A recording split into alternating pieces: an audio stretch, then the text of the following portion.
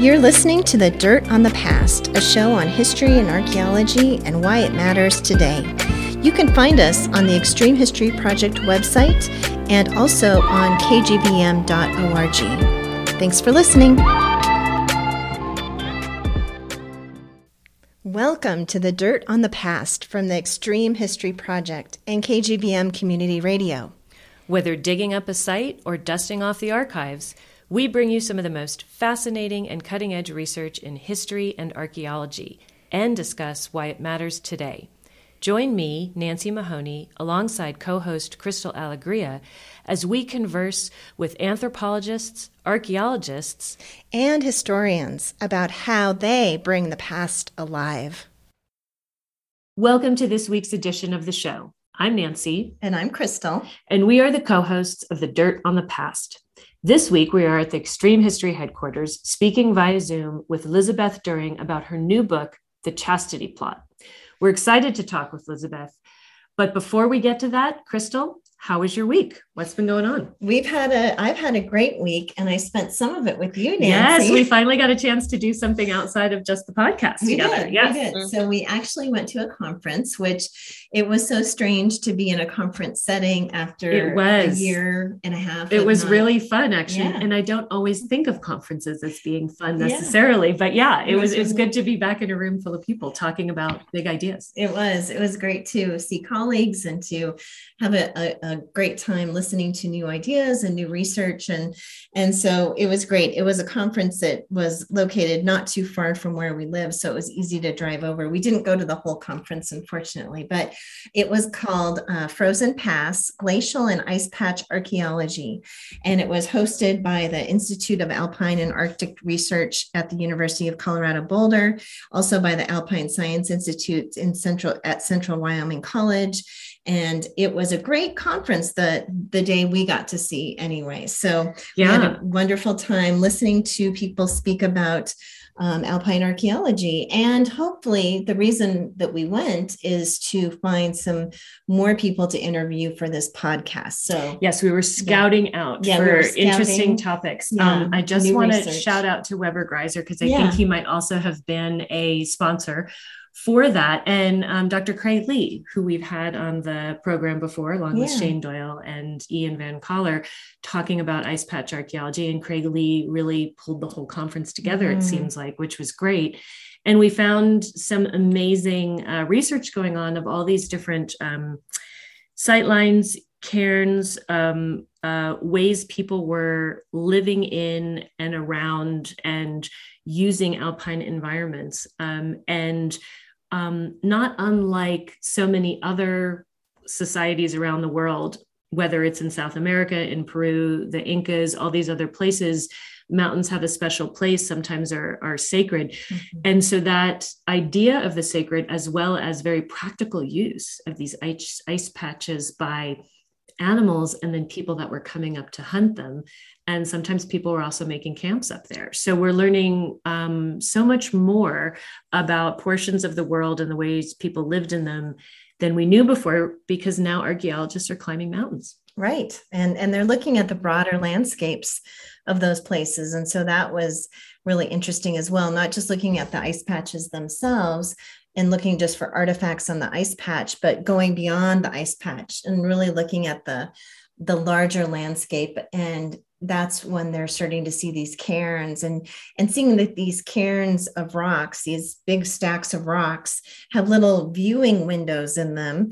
And if you look through that viewing window, you see another stack of rocks, another cairn, could be 2 miles away, It's amazing. And they're either pointing you towards a peak or a glacier or another cairn. And it's a fascinating way of perhaps communicating across many kilometers up there and guiding people. And then there's also drive lines for hunting animals and things. So there's so much interesting research going on that we were fascinated with. And they're having to do really complicated work camping at high altitude, using helicopters and drones and all sorts of things. So so more of that will be coming on the podcast, I'm sure. Right. Yeah, we've had some of that. Invite some of those folks on to talk about their research. Right. Okay. So we should turn our attention back to Lisabeth now. Yes. So, okay. So welcome, Lisabeth. Welcome to the show. Thank you. It's a pleasure to join you. So we want to start off by telling our listeners a little about you. Lisabeth During teaches philosophy, aesthetics, and gender studies at Pratt Institute in Brooklyn. She is also trained as a theologian. Author of The Chastity Plot, she has written on Antonin Artaud, Simone Weil, George Eliot, André Breton, Hegel, Freud, and Bresson. Her current project is a book called She Did It in Her Sleep, Comatose Rape and the Problem of Knowledge, another history of the many ways in which heterosexuality gets things wrong. Welcome, Lisabeth. We always begin the podcast by asking our guests how they became interested in the subject of history, and in your case, theology and philosophy. So please tell us when and how you were first drawn to philosophy and gender studies through this lens of history. Well, thank you. No, it's something I had never thought about, so I'm very glad to be given the push, really, which took me to thinking about my own history as well as kind of my dependence on historical density, on historical stories, on this kind of continual sort of engagement with the past, and yet never really contributing to the proper historical study of it. So I have to confess, I don't do history. I take advantage of other people's work. I can sometimes get a bit stroppy about people, using philosophy and, quoting a bit here and there without actually, doing the hard work. But I'm very glad that, amazing historical research now exists, especially about the periods I'm interested in. Late antiquity around the Eastern Mediterranean and early Christianity has really been the site for some of the, most creative, most exciting recent work, especially work done by feminist historians. And there has been a real renaissance of medieval studies done by feminist critics. So I think if it wasn't for that, I wouldn't have been able to do the work I do, and I wouldn't have had the inspiration. But I had a kind of more silly story about my attraction, maybe not silly, about my attraction to history. And I think it's because of a romantic streak. So that for, real serious historians and archaeologists, I wonder if there's a romanticism and an exoticism that motivates you as well. But I think for me, it really started happening as a child, almost an extension of interest in myth, in fairy tales, in the magical, and wanting to be somewhere else than the ordinary, to be somewhere else from the everyday. And for me, the past kind of has that aura, that it has a sort of detail and concreteness, but it's always something you can't quite live in and you can't quite make your own. So I like that mystery of it, and I like the fact that you need concrete things to get at the past. Like you were talking about the materiality of stones and mountains and deserts, but for people who are dabblers in history, it's the accumulation of monuments, libraries, museums, works of art, the way in which memories get concretized. And that I think philosophers can be, tremendously envious of, because our work tends to be very abstract. And to me, that's never been the appealing side of philosophy. I've never felt completely at home in a domain of, where the logic, the argument, the kind of developing a view is the main event. So I think I've retained this sort of nostalgia for a path not taken, and a nostalgia for the past, almost in the sense that I believe in history as our, collective way of, touching on that dream, the dream that there is something there which you'll never totally get, but somehow you have an investment in it. And I always think of Freud's fascination with the image of the past. Like, he talks about the dream as the royal road to the unconscious, but he also thinks about, at least the histories that fascinate him, Greco-Roman history, Egyptian history, so-called primitive histories, as really the symbols for the unconscious, like our human ghosts, our human, imagined pasts. So that's a little bit speculative. Why I first started thinking about the themes that I think came together in the Chastity Plot really comes from, when I was a 6-year-old and went to Florence with my parents, and we spent a couple of months there. And I was just overwhelmed by spending time in the Uffizi and the Pitti Palace. And to me, it just seemed like, all the illustrations in my magical books had come to life. But this also drew me in an aesthetic way toward the history of Christianity and toward its particular images of perfection. And that's, I think that, weirdly enough, Chastity, for all its, abuses, for all the kind of violence it does to the human psyche and to human societies, and particularly, of course, as we'll talk about, to women, I think this fantasy of an ethereal, disembodied state of something that perhaps we can, touch on in art, but when we touch on it in psychological experience, in social experience, we get into very dangerous terrain. So I think that the idea of perfection has a lot to answer for, and that's both my attraction to history, because I think history is messy, it's mixed up, it's porous, it doesn't strive for the kind of ethereal perfection that philosophy strives for, and I think also my coming back to the notion of sexual purity and sexual violation is a way of coming to terms with this kind of dual attraction and repulsion of the idea of perfection. That's so interesting to hear your perspective and what drew you here. I have to say, when we first were introduced to your book, I thought right away, ooh, what a sexy topic. And then I kind of laughed at myself. But it is, because you can't talk about chastity without talking about sex, and without talking about, maybe in a fetishized way, not having sex or avoiding sex or transgressing that. And so it's definitely always comes with that sizzle, and this question I'm supposed to ask right now is supposed to summarize your book. But before I do that, I feel like I also need to kind of reveal my background in preconceived ideas. And as we were chatting earlier, I mentioned to you, I grew up Catholic in the Catholic Church, but pretty early on realized this probably wasn't for me, even before I could have that recognition as to exactly why. But there is that sense that you should be chaste and you should be a virgin upon marriage. You get that really early, and you get this idea of Mary as this virgin, this ideal of perfection, right? And at some point you're like, okay, well, was she really a virgin before she had Jesus and after? Like, I don't know if that's a thing. And historically people say no, but regardless, when you're in the church, you don't ask those questions. You're just being presented with these ideals.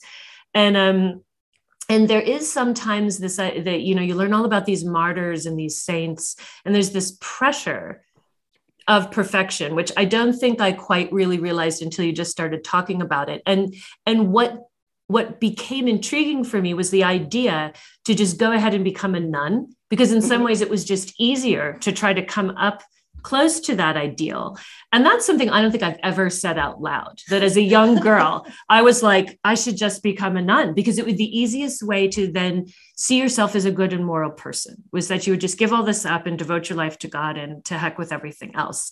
And that's, I felt like, what the church put on you. And I don't even know if they're actively trying, probably, but regardless, that's what I took from all of that. And then, just to finish up my little, tangent here, my stress dreams all throughout high school, my stress dream was that I was suddenly 8 months pregnant. And I didn't know how I got there, because I never had sex.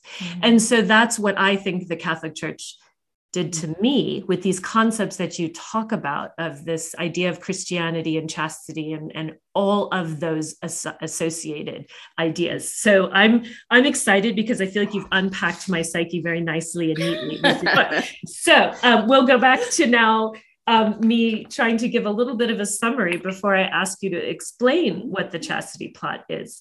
So your book, you tell the story of this concept of chastity, through time and history, but mainly through Christianity before it, and then Christianity's emergence and evolution, and really this sort of thread of Western civilization, from the Greeks all the way to where we are today.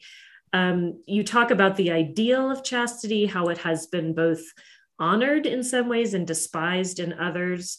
The obsession at various times and ways people have had with chastity, how it plays different roles in many cases for men and women, and then the powerful role it has in sustaining the patriarchy, and the double standards that come with that, and also the inherent contradictions that come with chastity being an ideal of a religion, because if everybody was, then that's the end of that, as you point out so well. But that we've had myths that relate to chastity that predate that. I love when you talk about Artemis and this idea that women could be chaste, but they were sort of outside society in the woods and free and rebellious, but you couldn't be both chaste and inside society. And that kind of seems to have held even with the establishment of monks and nunneries and all those kinds of things too. So there's so much about it that's sustaining for the religion, but problematic for society. So with that sort of winding introduction, you've examined this ideal of chastity through literature, religion, cultural history in so many different forms. You've looked at Shakespeare, you've looked at 18th century novels, Greek tragedies, Puccini operas, biblical disciples, all sorts of aspects of the mystery and the mystique and the violence that comes along with it, different approaches by elite versus middle classes in medieval times. So it's fascinating and very well done with a thread that ties it all together. But so let's just start with the term, the chastity plot. And I know there's other subplots we'll get to in the next question, but just to start, tell our listeners what the chastity plot is as you see it. Thank you. That's a very good way to frame it.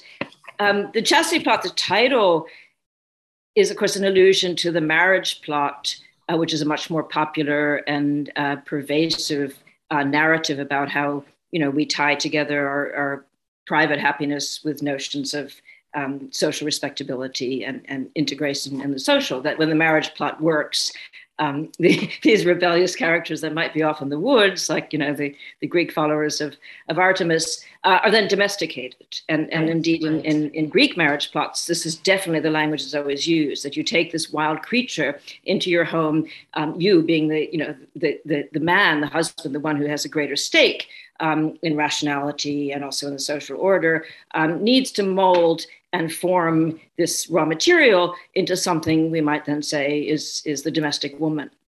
And so that virginity, in that sense, is always at odds with the marriage plot.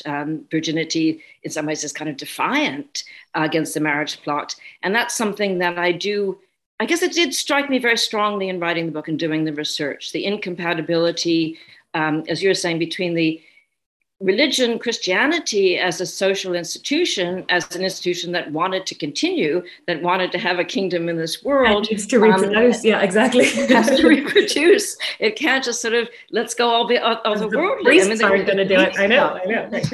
Like how many Christians would be enough? I mean, had we really reached the maximum of humans in the world? Because, God, after all, did say, be fruitful and multiply, but those were different times. And that now maybe we have achieved this moment where we can say, thank you very much, but we'll just give it back. So that idea of rejecting the reproductive imperative, the conjugal imperative, was certainly always there in the religious version of the chastity plot. And in that sense, I think it's not compatible with the marriage plot. In another sense, the chastity plot is like just a plot against desire. I mean, against sexuality, against, Aphrodite, if you like. Wherever there's, erotic impulses, which of course are on the side of life and continuation, the chastity plot is saying no, restrain yourself, withhold, deny, almost like create a space of negativity and silence and absence within the psyche. So the chastity plot really, in many ways, and especially in the spiritual context, was an attempt to transform human material, make some other kind of being. And that's why a lot of these early church fathers and theologians who were, just like fell in love with chastity, always use this image of the angels, that, they were these other beings. Maybe they were there before us and they made a few mistakes and therefore God had to repair it. But they could live and worship God and not have a body, right? So why couldn't we? What kind of eternal, punishment is this fleshiness, this carnality? Why can't we be liberated from that? So I think the defiant and in some ways maybe heroic in this kind of vainly anti-worldly way side of the chastity plot is really refusal of social continuation and social value. And so it's a very strange thing to expect to be universal, to expect to kind of convert the population. The other side of the chastity plot is the one that I think every feminist, who knows what she's doing, must have encountered. The idea that the demand for female modesty, even absence of desire, to be able to kind of withhold, to say no, is necessary to be a good person, to be a good woman. Even came up to the point of, in the 19th century, this notion that femininity was passionless, that women just didn't suffer from sexual desire, was a way to naturalize what had always been a command on women, and also the only formulation of female virtue. I mean, this is extraordinary that when people talk about virtue in relation to women, that's all they mean. Right. Virtue for men is courage, is wisdom, is honesty. I don't know, variety of different virtues in different professions. But it's as if women had only one profession, and their only way of being honorable was to preserve themselves from sexual scandal. So that's, I think it's pretty obvious how this upholds, as you say, the patriarchal double standard, and also created a contradiction, not just for women, but for men. If it was natural for women to be, if not sexless, at least not as vibrantly and assertively and enthusiastically sexual, then what were men doing, heterosexual men, in expecting women to share their beds? Was this an insult? Was this a violation?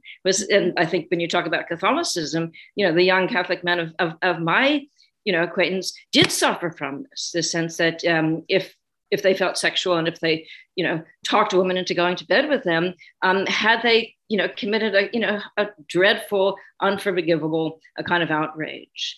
So this shadow over, human sexuality really is one of the, pretty obvious results of the chastity plot.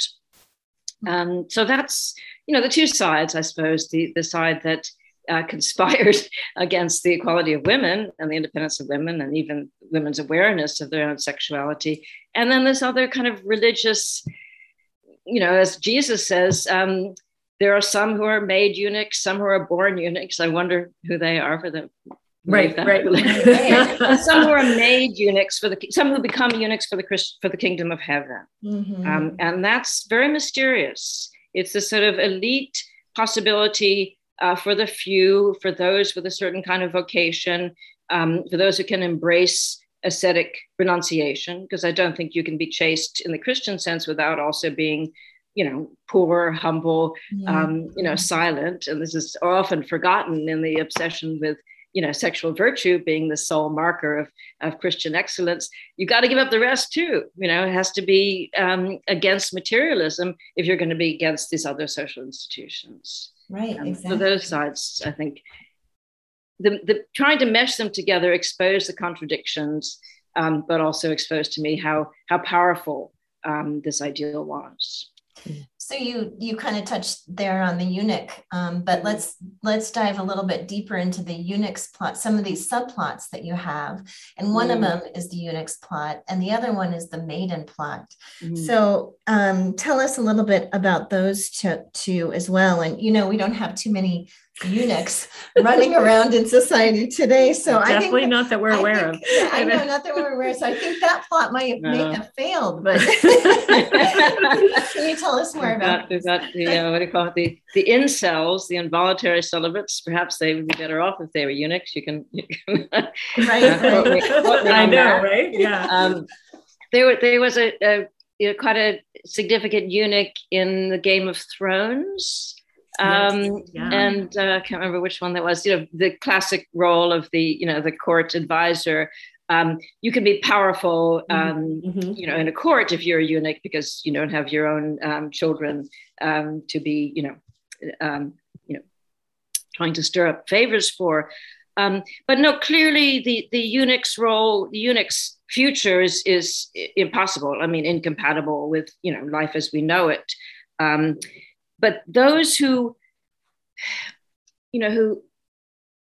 thought they could sign on to this, superior, more exalted sort of life, I think there's always been room in many religious traditions for the exceptional vocation. Whether it's otherworldly, whether it's through meditation, through extreme acts of charity and deprivation.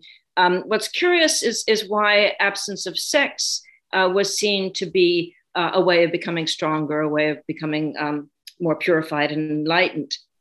What strikes me as very odd is in the subplots, the eunuch's plot. I think we can see this in the tradition of the church of. Initially it was only bishops and those higher up had to be celibate, and then generally it became, a uniform requirement. But one of the conditions of sainthood, obviously, is to subscribe to the eunuch's plot, and it worked for women. It worked for women who did recognize that this was a way to kind of have some sort of independence, even to have social and sometimes strongly economic power by breaking away from the expectation that they would be married and reproduce, and instead, choosing the religious life of celibacy, and sometimes not by taking orders, living like the Beguines did, on the margins of a religious institution. This did provide a kind of power and freedom for a number of medieval Catholic women, and I think women in other religious traditions.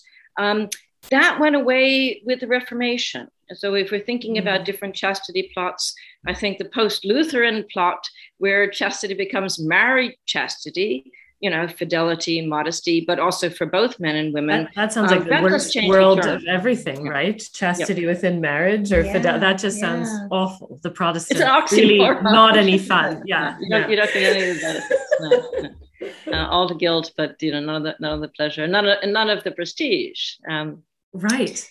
Yeah. The maiden's plot is the I guess more related to the marriage plot, and that's, you mentioned the premium on women being virgins at marriage. So that interest in the maiden's fight against temptation, the maiden's resistance to the libertine or the rake or the seducer, as a classic sort of narrative mechanism or engine of the novel, and of course of all kinds of popular forms, from movies to opera, to the visual arts, the conflict or the struggle between lust and innocence, or lust and resistance. It can't fail but be interesting. So that's another form of the plot, where virginity is a sort of is something we invest in, we're fascinated by, we both want it to continue, and we want it to be lost.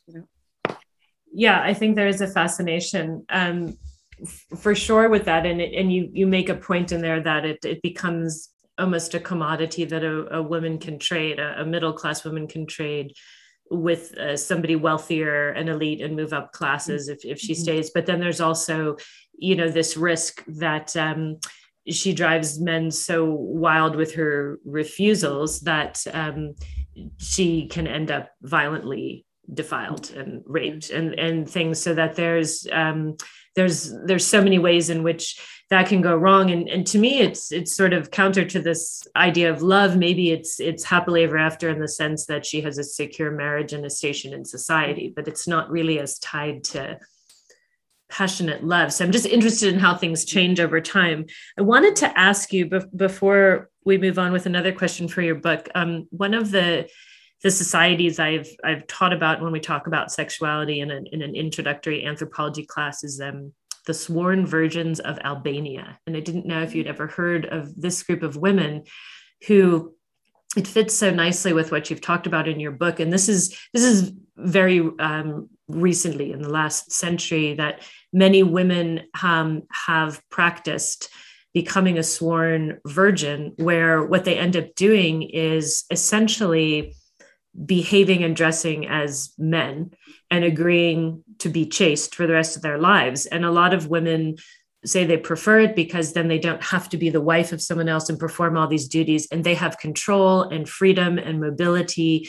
And so they choose to just live as a man. They can sit out publicly and smoke cigarettes and do all this stuff, and they just get that opportunity. And so this anthropologist interviewed many of them about most of them could make the choice. Some of them, their families had them become these sworn virgins because they needed a male in the family to do certain things because some other men died and that sort of thing. So it's definitely that way of, taking the patriarchy and making it work for you, without violating these customs and these ideals of their faith and Christianity and their social customs.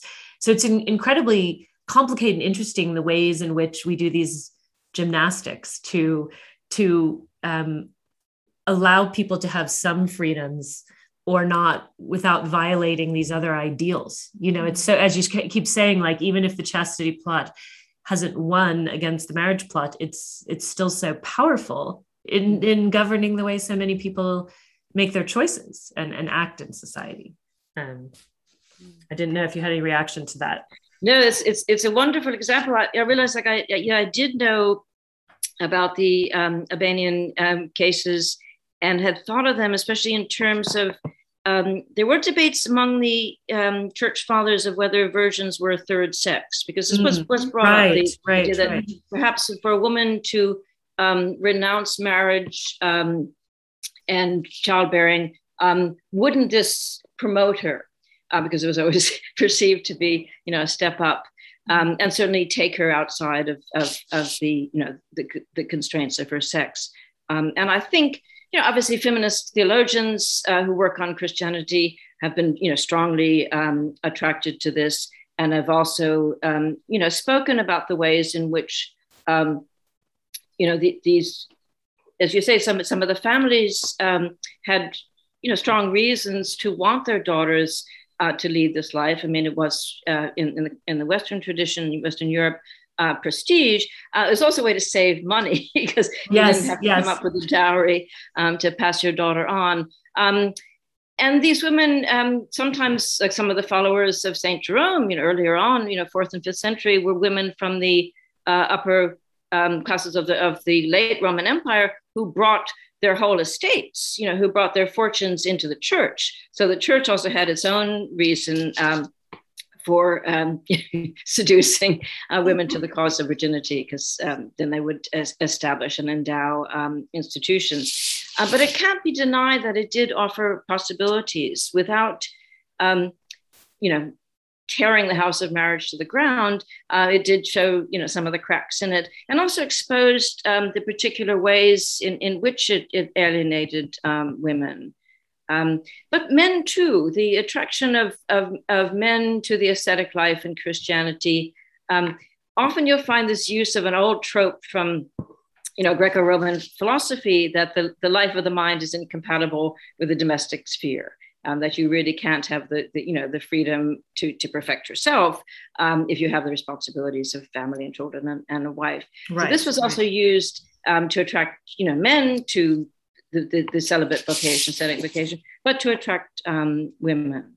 I was trying to think there's another point that you made that I was the androgynous. Yeah, I find it very interesting that they were really only allowed, the chastity went hand in hand with all the benefits of being male only if you renounced then all your femininity as well. So you were being chaste, but not a chaste woman. You were being a chaste man, so there was all these freedoms you would gain, but this big thing you have to give up. And to me, that was so fascinating, because when I first read the title, The Sworn Virgins of Albania, I was imagining these lovely women all maybe sequestered in this, and then ultimately you're like, no, they're just sitting there with these short haircuts, dressed like men with a cigarette, and you wouldn't know from a photograph whether that person was born male or female. There was such an androgyny, there. Yeah. And I think from anthropology's perspective, as you mentioned, like this idea that, really most societies have more than just the binary male female. The idea that there are third or other genders, I think that's usually the case in which it's taught within that field. And I wonder if also the church just kind of struggling with people that didn't fit neatly into those categories, whether people were homosexual or what, that there had to be other ways in which they could be also Christian and not break some kind of rules. And maybe chastity was a way to kind of deal with homosexuality and all sorts of other androgyny and things like that people may have been experiencing. Yeah, certainly the affectionate love between spiritual brothers, fellow religious, and I'm thinking here more of letters that are exchanged between men, did use the language of passion and desire, which was kind of permissible and indeed, distinguished. It was a sign of distinction to have these intense feelings of love towards somebody that you were connected to through your religious order. Whereas then there were, I don't know what you call it, like persecutions of, lesbianism, I think really attracted this kind of policing in nunneries, which I don't hear that so much about, in the early orders, especially when aristocratic men took holy orders, then they were certainly permitted a kind of very lofty Platonic language of love and attraction. Obviously, women, weren't suitable for that kind of idealization. The androgynous character of virginity is interesting. I mean, in the other way in which the non, not the Christian virgin per se, but her watered down simulacrum, the virgin of romance, quest romance, and fantasy. Who is the fragile but solitary woman wandering in a landscape, who can turn the rapacious desires of the villain to naught just by the power of her innocence. So there's this other idea, not androgynous per se, but it's as if there's certain kinds of women so pure, and also a few men like Galahad in the story of the Holy Grail, who are so pure that the world's deviousness and the world's rapacity just has no purchase on them. So there's this other idea of the not quite androgynous, but sort of outside society, almost like the eternal child, which I think is also another way of investing in the sexless person. The sexless person has just, is not going to continue in the world. So somehow they're already like a taste of another kind of life. But that may be my fairy tale background. I was just going to say that reminds me of women in fairy tales. Certain women in fairy tales for sure. They're sort of beyond. It's and I think that goes back to your idea that almost in the afterlife is what Christianity has always sort of said. Not only angels don't have the sexuality and the desire and the corporal body, to have those desires, but that what will happen to us when we also get to the hereafter. We will no longer have that. And it's so funny to me that that's something that we would all strive for and be happy with. So there's like this Christianity comes part and parcel with almost like this hatred of our passionate desires that seem to be the cause. I mean, the 7 deadly sins are all tied up in that kind of stuff too. And 2 of the commandments have to do with coveting or having adultery. There's so much that's about not acting on and wishing we didn't have those desires. And yet that's what keeps the population going. And I guess if you channel it into marriage, and that becomes such an important thing. But I want to move on to the most famous chaste sovereign we've had, which is Queen Elizabeth I. And I want you to unpack her for us, because incredibly powerful. And I mean, she sort of has to, I don't know, marry God and remain chaste to really fully enact and keep her powers. I want you to talk a little bit about your thoughts on her. Yeah, I'm continually astounded by her. I mean, how she got away with it. I know, right? She's so canny. She's so good at rhetoric and, using her own representation, using the language of eroticism to both kind of invite, investment and, almost like, attempts to capture her, attempts to conquer her, and then to refuse it. So she's definitely using this whole kind of courtly love romance to elevate her position, but to free her from the responsibilities of marriage and the household and childbearing. I mean, this is very rare for women. If she could have led a religious life, but I don't think she had any interest in that. I mean, she was, kind of pragmatically religious, certainly very, very lettered, very erudite.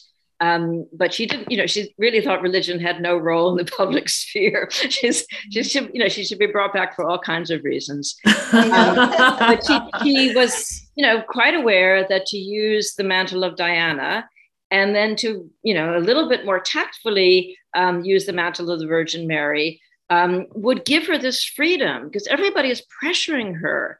You have to marry. I mean, this is dynastic. This is political.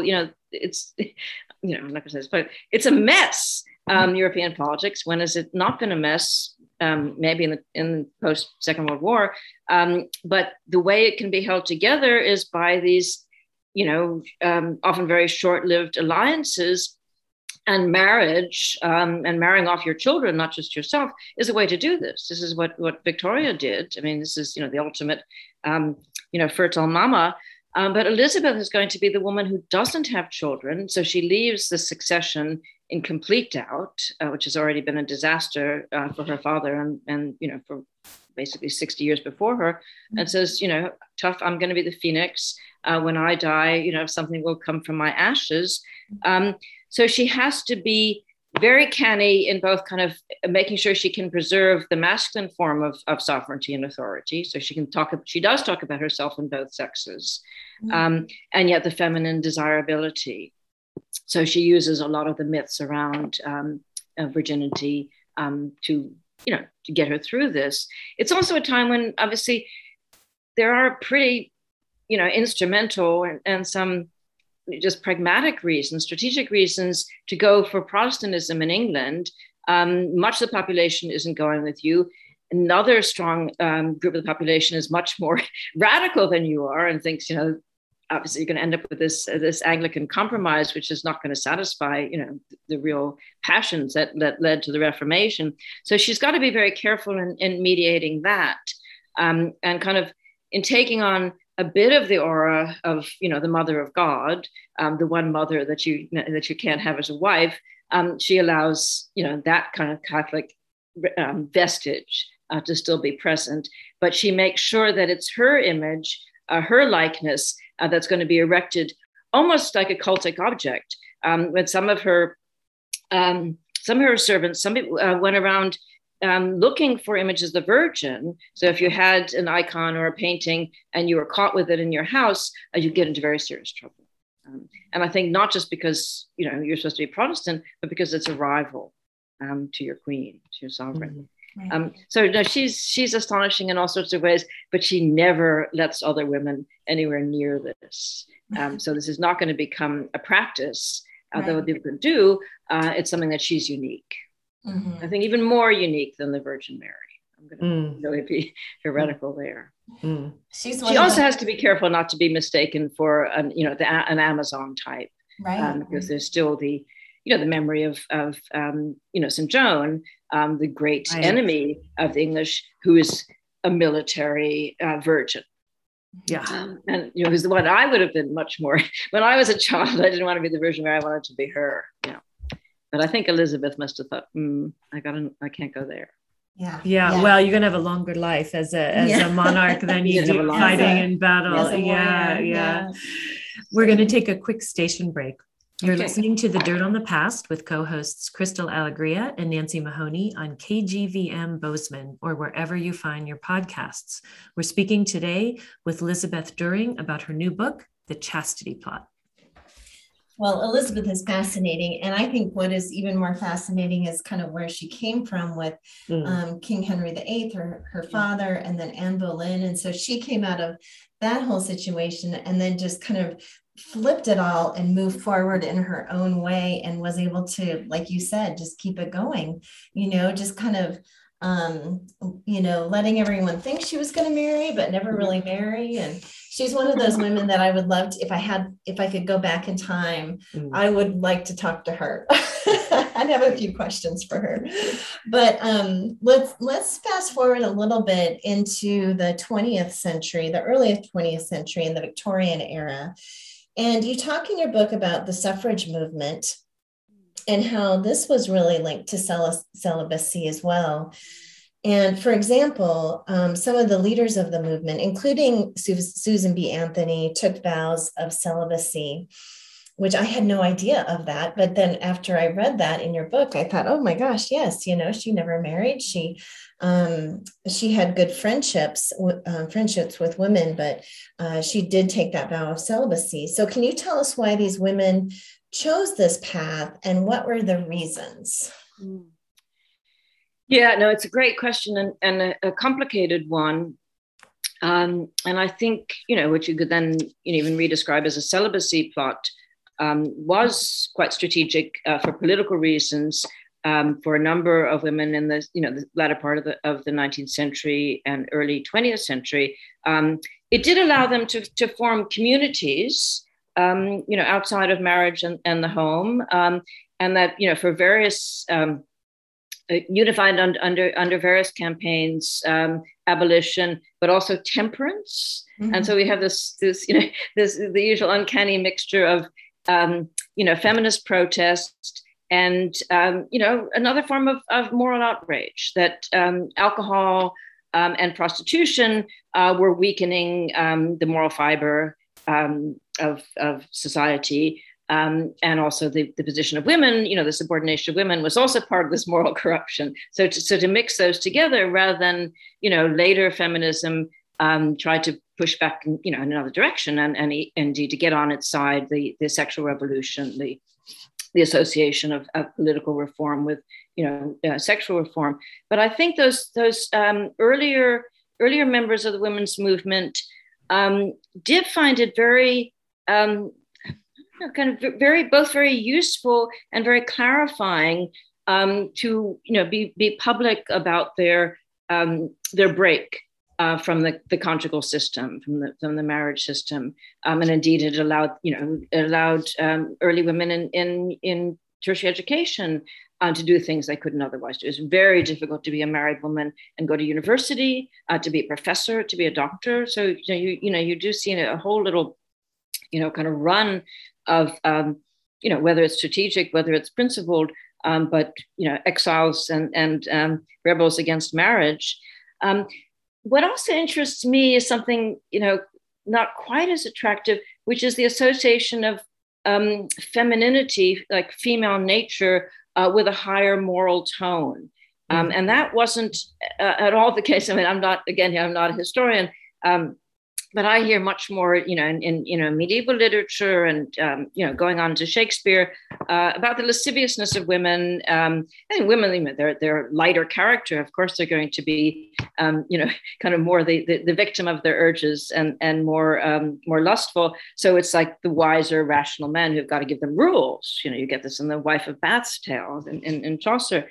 But then towards the middle of the 18th century, you get this new language about female modesty. Not that it's something that women have to be forced into and crippled by, but this is natural for them. Women are naturally less sexual, more modest, more timorous. They just blush anytime you mention Where anything. do you think that comes from, Lisabeth? Do you think is it coming from philosophers? Is it coming out of literature? Is it coming from where is this idea that they're nature? Because you have Rousseau and other people like speculating on the nature of humans and men and humanity, and where does that shift and why does that happen then? Do you think? Why? No, you're certainly right that there's really much more fuss about what human nature is. At least in Europe in the 18th century. I suspect it's also, finding yourself in a much larger globe than you imagined, and thinking, no, there's a, anthropology, there's a variety of human conditions, right? A variety of human societies. And, what we assume to be the case isn't always the case. So that requires, looking a little bit more closely on what you think of as your own template, your own kind of cultural, infrastructure. So there's a need to specify not just the requirements of female and male existence, but to justify them as, these are reasonable. So that nature for, an Enlightenment thinker, you're going to blame philosophy here, has to be rational. Has to be rational. So if it's provided to sexes, there must be a reason for this. And, moral institutions, social institutions, must also be natural. They must come out of some natural need and satisfy it. So then somehow we find that the sexes, the genders, are much more polarized than they used to be.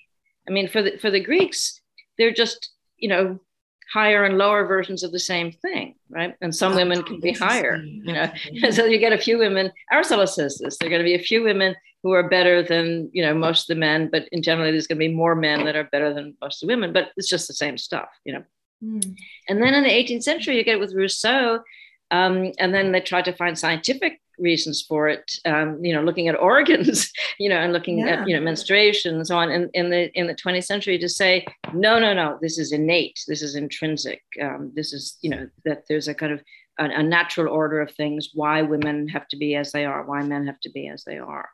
And then I think this extreme polarization of the libido, so that, male sexuality is then uncontrollable, rapacious, brutal, and women are going to be the taming influence, but it's easier for them to be so. I think that's still in this early feminist movement, and it worries me a bit, that this idea that, yes, we have to be the vanguard of social reform, social improvement. But, because we're not so tempted by alcohol, we're not so tempted by violence, we're not so brutal, and also we can take or leave sex, and, they have no choice. Therefore, the women have to now become the prominent sex in society. So, there's Queen Victoria embodies canonization. Doesn't she? Yeah. It's that's so interesting how that flips and what the reasons are. And I wonder if it's rooted in religion, or if it's rooted in, as you say, kind of comparisons against all of the other cultures that colonialists are encountering, and bare-breasted women in those places. And, in India, the women are perceived to be still the ones who have the more active libido, and the men are still seen as the taming ones. And that hasn't flipped, as far as I know, or at least not recently. And so it's a very Western thing now to have this perception, but where that came from, that women are the tamers, and I don't know, but it's definitely fascinating. Yeah. And problematic. Because I think of, Susan B. Anthony and those women you were talking about, Crystal, during that period of women's movement and suffrage movement, that, you had to be an upper class white woman if you were going to be able to say, I want to be chaste. You had to have a means, and I don't even know how you could, because women couldn't really have property for so long. So it wasn't even an option. So it's a very classist and racist in that way, sense of what you could do, what could be possible. So that ideal and what it maybe offered you was open to so few women, and of course those were the women who were part of the these social movements, temperance and abolition and reform, and they were the ones who really got rid of all the red light districts throughout the country in 1917, 1918, really completely shut those down. And so that Paul plays into it too, which is so fascinating. Yeah, there's that book by Anne Douglas from, I guess it's from the 80s, the 90s, The Feminization of American Culture. Yeah, it's certainly talking about that and sort of the downside of the female influence. I think for sure it's also class. This moral superiority that's natural is also kind of natural to one class, and the same women reformers who were going to break down the bars and break down the barriers to the drinking bars and the bars against women's participation and the houses of prostitution. Found it hard to believe that working class women could be saved, and they did try, but they're have these very strange, very hard to read descriptions of almost viewing them as like these strange creatures from another planet, who have so many children and who drink and so on. Yeah. But it seems so interesting to me that that's a flip from a century before, when you talk about the novels about Clarissa and Pamela, how there it's the middle class women who had the virtue and the elite aristocracy and the men who were awful, and horrible and not following any rules. And then it's almost like by the time you get Victoria, coming along and growing up, now the elite have taken back the moral virtue and superior position, and it's the lower classes, So it's so fascinating to try to understand all the other moving parts that cause such a flip, philosophically about the essential natures, of those classes as well as genders. It's very complicated. But before we delve into that, because that would be another whole podcast, I'm sure, we want to move forward again into pop culture and talk about the reference to chastity that you bring up. And I'm also curious as to your thoughts on the words chastity versus celibacy, because I always think of a Catholic priest as being celibate, and I think of chastity when I think more of women. So at some point I'll ask if you can comment on that. But when you're talking in the book about chastity and the pop culture references, you mentioned two of my favorite series that I've watched both of, which is Jane the Virgin and then Fleabag.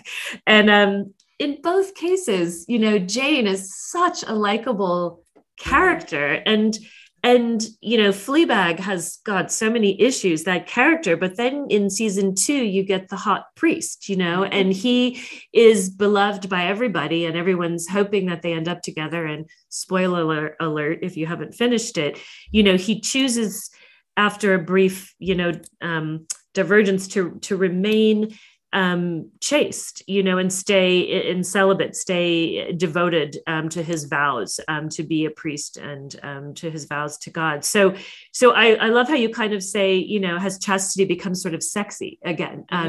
Anyway, so I'd love for you to comment on the ways in which we see those aspects. You didn't bring up the 40-year-old virgin, and I'm not sure if that was just something you couldn't work in, or if it was not as interesting or counter to something.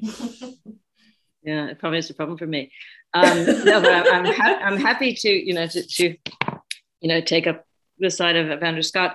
The motives for making a character as sympathetic as that, I think it's been almost impossible to get a positive portrayal of a Catholic priest in popular culture. I mean, you'd have to go back to Graham Greene, or maybe some French movies of the 1950s. But the automatic impression of a sexual priest who nonetheless has taken a vow of chastity is a hypocrite, or a pervert, yes. Or taking advantage of children, or taking advantage of everyone. To make a priest whom we can believe in, who is genuinely sharing his affections with people he comes into contact with. I mean, that's sort of one of the original justifications for the celibate life, is that you choose, if you choose to invest your love in an exclusive beloved, you are taking it away from the rest of the world. So one imagines Jesus is a bit like that. He doesn't make a song and dance about chastity, but he's there. He can't play favorites. I think that's that should be of the formation and vocation of a priest, to acknowledge your own sexual makeup, your own attraction, as as clearly humanizing the character. Yeah. Whether it's going to start a trend of complex, erotically interesting but chaste figures of my kind of Diana and Lisabeth sort. Right. I'd be surprised, but other things have happened. I think there are ways in which marriage has become, far too compromised an institution. That would make sense for me to find people rejecting it again, as indeed it was rejected in kind of earlier socialist periods. But choosing celibacy for the sake of God, I'm afraid that is. I don't know if I'm afraid. It is on the way out. Yeah. Do you think it's harder to recruit? Yeah. Do you think the priesthood? I mean, this whole idea of priests remaining celibate in the Catholic Church. I mean, I don't think anyone else is doing that in any other religions. I mean, you talked a little bit about Muslim and Hebrew faiths, and this whole extreme to which we persist in having nuns, but then the priesthood with all the power being celibate. I mean, you said all the problems you brought up earlier, but we, on top of that, just lay out, how can you even relate to my life as a person who's not celibate, who is married? How would you even know how to counsel or help me or whatever? So, I mean, do you think the Catholic Church will finally get with it and be like, this was a bad idea? It was never a good idea. I mean, I'm going to defend, the heroism, sort of spiritual athleticism of the, but it was only for the few. So if you have a vocation to renounce sexuality, like you have a vocation to kind of sit on a pillar for 40 years or, only to drink water, fine. It would be interesting to see what you do with it. There's a room for, extreme charismatics or, of any sort. But to make that the office, the pastoral role, which is super important, to be, the kind of mediator and representative, and to deny that person, a role in human, an important role in human life, it does seem to me a mistake. It's a mistake the Eastern Church didn't make. Right. Eastern Orthodoxy, the very higher levels of the hierarchy are celibate, but not the other priests. In other religious traditions, sometimes you have periods of separation, particularly at the end of life, where, somebody says, now I'm going to have, a life devoted to prayer and meditation and wandering and poverty, and I'll leave my family, goodbye. I can see that. But for, as you say, to remain in the world, but to be a reminder of something beyond the world, and then to have no knowledge of the responsibilities and obligations and pains of, say, parenthood, I think that was the church's mistake. And Luther they should have kept the monks and gotten rid of the celibacy for the priests, right? Like you're saying, there's a place for those. And I think there's something we can learn and admire and aspire. Like, I mean, we have these Buddhist monks. Good. Yay. Great. But they're not the ones every day that we're going to listen to who are, and you don't want to trust your children or your children's education or things, again, to people who end up being a place where sexual predators can go and hide, and which we've seen, unfortunately, and it's probably been that way for centuries and centuries, unfortunately.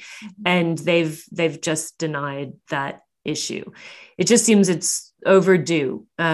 And I guess I'll stop it there because we don't want to lose any members of the priesthood who are our listeners. You just said there's a certain confusion or contradiction. I'll take it to the Pope. Yeah, it certainly was not on the cards that celibacy would become the rule.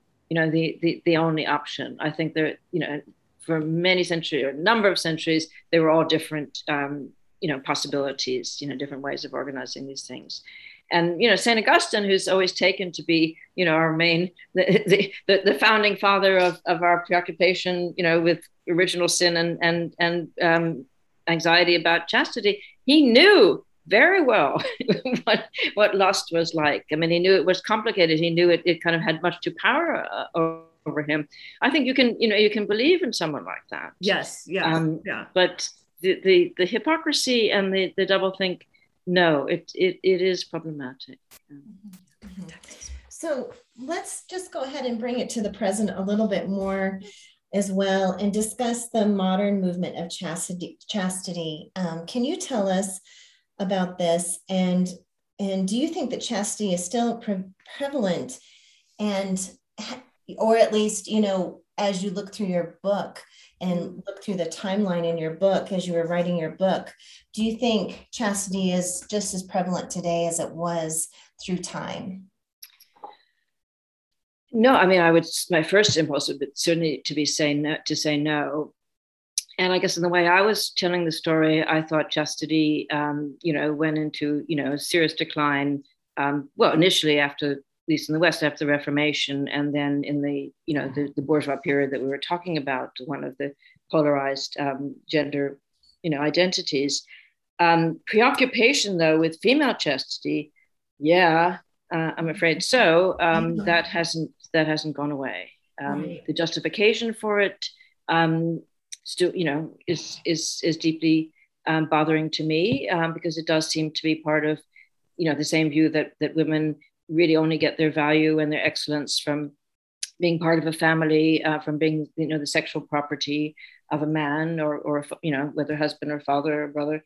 And that, if this is my virtue that I've had, I've spent a bit of time with, I'm distressed that it gets associated with that kind of compromised view of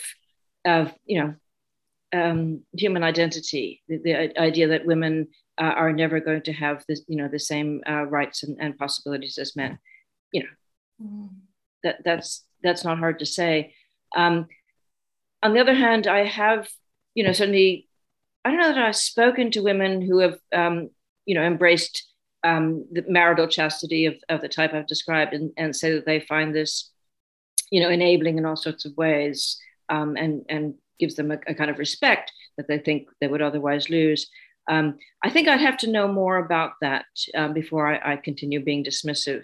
But I'd rather save chastity for this, extreme, kind of, let's say, sort of freak, but very, mysterious identity of trying to be not human, perhaps not natural, not integrated into society. And to me, that makes the kind of social uses of chastity always something to worry about. I don't, really see how I personally could ever find accommodation with them. Mm-hmm. I think it's certainly less in the societies that I've lived in than it must have been in the past. But I don't think its reign is over now. Mm-hmm. Mm-hmm. Yeah. Interesting. So we don't expect we'll see a new wave of lifelong chastity, shall we say, not just virginity until marriage, for particular reasons that maybe we can't foresee. I mean, certainly we've had a go at it with Christianity in particular and certain religions, but it does always seem that it offers for people not just, I mean, there's that one idea of the sort of the getting past the human body aspect into a higher realm, but in so many other ways, just that I think of anthropologically as we talk like this one, where it just offers a different alternative life that you couldn't otherwise have gender bound, because you are, as a human, not just embedded in your body with those desires, but you're stuck within that social and political system that you find yourself in. And it seems sometimes that chastity is coupled with other freedoms or rights, in a very interesting way. And with that, we just want to finish by acknowledging, in terms of women and chastity and overall just women's control over their bodies and reproduction, just what has recently been passed into law in Texas. And the as we mentioned just before we started actually recording, that there's this sort of sexual protest, this women who decide they want to be chaste in protest of this law being passed, and just any thoughts you have on that. Yeah, well, that's very exciting to me. I mean, both, depressing, and I think, everybody saw it coming, that, the movement against reproductive rights was not giving way. So this doesn't surprise me, but I am surprised by what seems to me a very kind of logical and striking reapplication of the power of chastity. Yeah, the sexual strike, and also saying this is a way I'm not going to buy into this script. There are others, within the feminist movement of separatist feminists who also said, you can't have integrity, you can't have kind of a political future if you still have to compromise with men, if you still have to become members of a kind of small community that includes them. I mean, that, there is a certain logic to it, a way to try to sever, the path to self-determination from kind of this shared, sexual condition, social condition. In that sense, no, I think there's a lot of precedent for that sort of sexual strike, and I think it may lead to others, and I think there's a lot of kind of philosophical weight in it. Let's put it that way. I think Plato would have approved. Whether it's going to shake anything up, I don't know. But if young brides sort of tear up their wedding ring. I don't know if you can tear up your wedding ring. My son's just gotten married, so you can say yes, you don't. I mean, this is the theme of Turandot and a number of heroines through history. You've got to do better if you think you're going to get me. Think twice. To say this to the society, at large, to the sort of the reactionary movement that's happening and that's gaining force. No, we're going to deny you sexual access, deny you conjugal access. It'd be fascinating and possible. Mm-hmm. Very interesting. It's very complicated because for women to control their sexuality, that means they also want to, and their bodies, that also means controlling reproduction, and they want the full rights to that. And for men, it's just not the same. It's never going to be the same. And the government should just get out of it, just get out of it, because I can just say, anthropologically, historically speaking, every society has had ways to deal with unwanted pregnancies. It's not, to put this moral weight on it that the whole society is unjust, and to put that burden on women in particular is just something that here at Extreme History, we see that the long issue that's had for women in creating unjust. Yeah. Right. So we'll leave that there. But Lisabeth, this is a fascinating book, and you've provided a whole new vision on it for us, and taken us through such a really interesting path from antiquity to the present. And we're really grateful that you could come on today and discuss it with us. Thank you. Well, I feel I represent thousands of years of versions. Wow, that's a lot of weight to carry. Yeah. Some of them wrote. Okay. It's been a pleasure talking to you, and very impressed by the work you do and the sophistication of the podcasts. I'm going to put some of my colleagues onto them. I have colleagues who work between. I'm in a department which is a mixture of history, sociology, anthropology, philosophy, psychology, and I have some wonderful colleagues who work in archaeology. And also do contemporary anthropology and history. So I'm, really struck by, the kind of reach that you've developed. Well, if any of them are half as interesting as you, Lisabeth, send them our way. We'd love to interview them as well. Oh, I will. Yeah, you should know about them. Okay, so I will email you and talk them in. Well, that's so great. Well, thank you, Lisabeth. I got some targets. Okay, yes, thank you very much. Bye-bye. Yeah, and I think that if anyone out there has the opportunity to read this book, they definitely should. It's available anywhere. It's in bookstores. It's online. You can get it. At the University of Chicago Press is the publisher. So if you go to their website, you can definitely find it there. And the name again is The Chastity Plot. Thank you, Lisabeth, and thanks to all our listeners out there for joining us today. If you love this podcast, please tell a friend and make sure to subscribe so it shows up in your podcast feed each week. We also have a Facebook page called The Dirt on the Past, so make sure to find it and like it. We put links to all our podcast episodes, but we also include links to articles and the book, like the Chastity Plot, and other things that we discussed during the podcast interview. So thanks for listening today, and we hope you can join us again to find out more about the dirt on the past. A big thank you to our editor and sound guru, Steve Durbin, and thanks to Lawson Alegria for the music and John Chadwell for help getting the podcast out into the world.